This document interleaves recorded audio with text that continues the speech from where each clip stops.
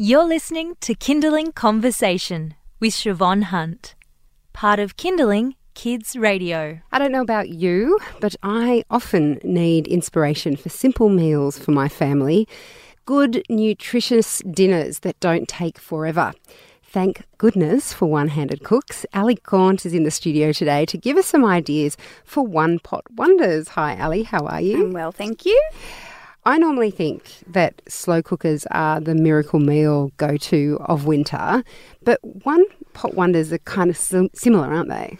They're similar, but if you don't have a slow cooker or if you forget to put your slow cooker on, they're something where you can cook one meal in one pot, and they're just such great time savers. Oh, I love that. Anything that's a time saver. Yes. So I always wonder with things that are cooked for a long time, and these might not be as long as a slow cooker, but if you're doing it all in one pot and you're cooking it and it's winter, everything's warm, is it still nutritious? Because I know that with raw foods you're always getting, or I always think you get more goodness out of them. I think that there are benefits. It depends on the foods that you're cooking, but there are benefits to keeping everything in the one pot because you're not sort of rinsing something after you've cooked it, and I don't know whether all the nutrients stay in, but as much as any other meal that you're cooking, I think. And it's the flavours that... The flavour. Yum, yum, yum. Okay, so talk us through some of your favourite one-pot wonders. Well, I have to be honest, at the moment, I've got a young baby and 3 kids just took it up a notch. Yeah. And I was finding that I was starting to slide a little bit down that slippery slope of just having frozen food or whatever. And I really had to sort of pull myself in and say, right, we need to get onto this. What are we having for dinner? And sometimes I would just be so stressed and so busy at that time. And I really sort of needed those meals that it's 10 minutes prep and then it's doing its thing until dinner, you know? Yeah. So I think the ones that I've chosen are my favourite at the moment. And the first one is a chicken and basil pasta. And this came from the idea of, your typical pasta. The whole family loves it. It's got some sort of tomato sauce and the pasta. And I thought, well, maybe you could find a way of having the perfect ratio of liquid to pasta so that it cooks all together and then you open the lid and it's done. Oh, I love that idea. And that's exactly what this is. And with any one-pot wonder, I find if you layer the ingredients. So you've got your base recipe that comes out and that's great. But then you can also sprinkle it with pine nuts at the end or put some feta through it or, things like that. So whatever your family enjoys, really. So yeah, that is the chicken and basil pasta. That's fantastic. The next one is a baked chicken and rice. And this is a really popular recipe on the website because I think people love it because it just works every time.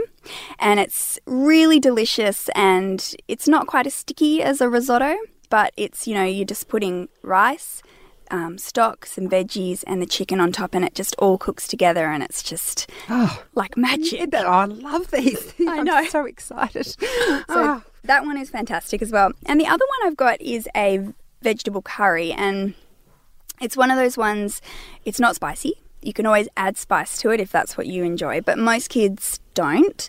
But they do like spices, just because it's not hot, they don't, enjoying spices I think is an important thing. And this is one of those ones that doesn't take long either. It's got all those nice flavours, but it's very mild. And you might be surprised how much kids enjoy it. I think this is the one. This is my go-to. I was telling Elise before, our producer, I was like, I'm sure this is the one that I cooked all last winter and I forgot about it. So now I can cook it again. Yeah. Thank you for reminding me. You're welcome. The last one is a prawn and tomato couscous. And I love this because I don't often cook prawns for the kids, I suppose, because, sometimes they're expensive and I don't know if they're going to enjoy them. But if you can get them, on special, it's definitely worthwhile. I absolutely love this. And it all cooks together. The couscous absorbs all the liquid and it's just beautiful. And this is one of those ones that I will feed it to the kids as is, or I'll mix it up tasting plate style and separate the prawns and the couscous.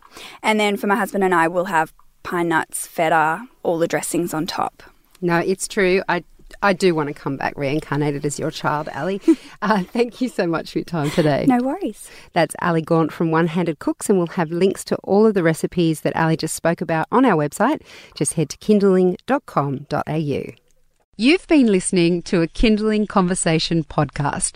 We'd like to reach as many parents as possible, and you can help us by giving us a review wherever you downloaded this episode.